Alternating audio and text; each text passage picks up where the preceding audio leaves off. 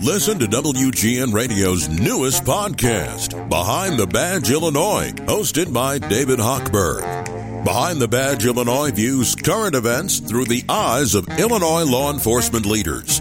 Tune in. Visit WGNradio.com/Behind the Badge.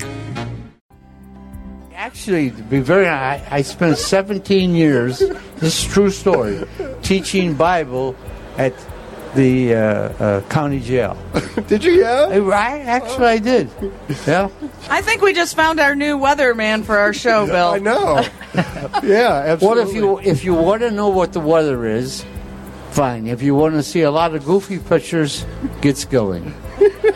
Skilling is such a nice young man, but he ought to spend more time with the signs instead of them dumb pictures of Lily Johns with a sunrise. Who the heck cares about a sunrise when it's 40 below zero?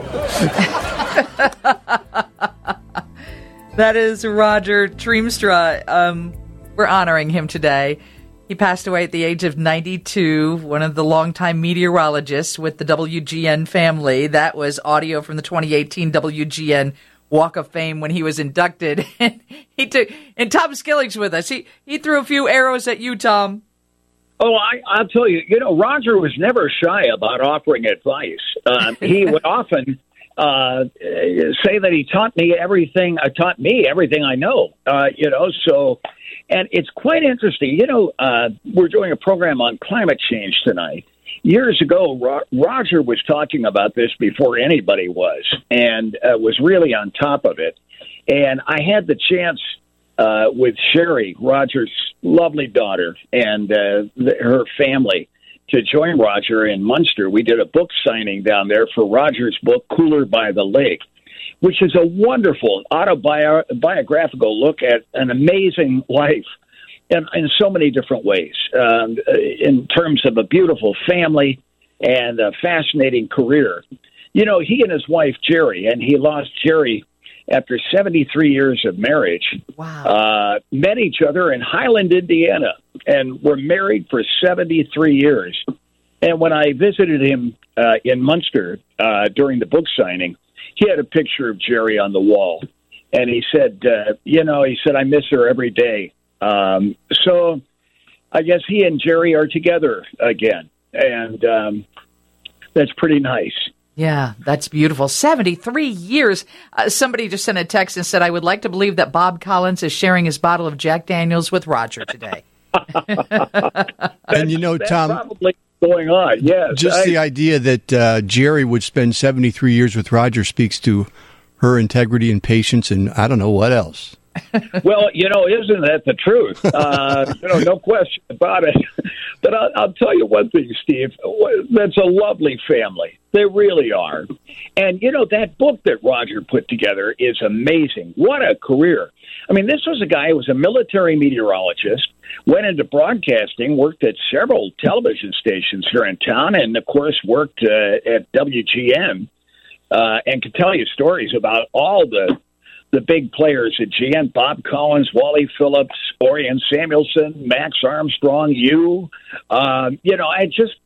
this guy really had a storied career. And on top of that, he was a businessman. He had a pizza parlor that was successful. I remember the day that he bought after the Bozo show had gone up there, he bought the organ over at WGN to put into his pizza parlor. Pipes there in the southern suburbs. Pipes and pizza, right? Yeah, exactly. And, it was a favorite spot for folks. And he also had a skating rink down there as well. So, nice man. And on top of that, he was an engineer, worked for Amoco, among other companies. And he told me that it was there that he became concerned about some of the chemicals that were being produced and the way they were interacting with the environment. And I thought that was very interesting. But a nice man. When we got together a couple months ago in Munster, he was as sharp as a tack, a little frail. And his daughter, Sherry, told me, I'm a little worried at times he loses his train of thought. But I'm telling you, when I was with him, he was sharp as can be. And the turnout was amazing. I mean, Roger had legions of fans. And so folks came. It was a lovely day. It really was. We had a wonderful time. He came to WGN TV and WGN Radio in 1967 as a backup weatherman for Harry Volkman? Yeah. Harry Volkman. They needed somebody quickly, and so Roger was put on the air, and he continued at WGN from that time forward. And I believe he was at Channel 7 for a time, and may have been one of the other stations as well. But apparently he didn't retire until 1998. Oh, my gosh. What a storied career. And Tom, it is interesting that you mentioned he was ahead of his time talking about climate change. And before we let you go, I want you to tell everybody what the piece is about tonight, because you've been doing it every night. But tonight it is the 30-minute piece on climate change that you've worked so hard on. You know what?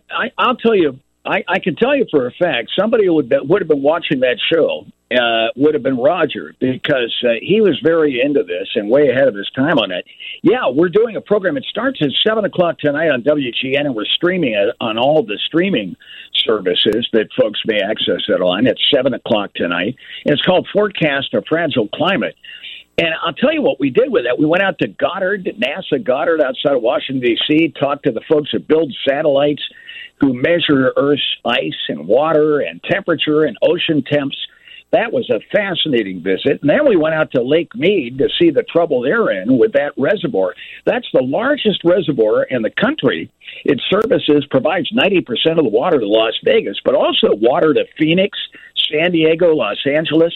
It helps in providing water that irrigate the crops in Southern California that make up 1/3 of the fresh vegetables we buy in the store and 2/3 of our fruits and vegetables. The images of the drop in water there that I've seen on the promos is just stunning. It is amazing, Steve. Since 2000, that lake has dropped 170 feet. That's like 17 stories. And we went out with one of the boat captains that goes out and takes people out to fish.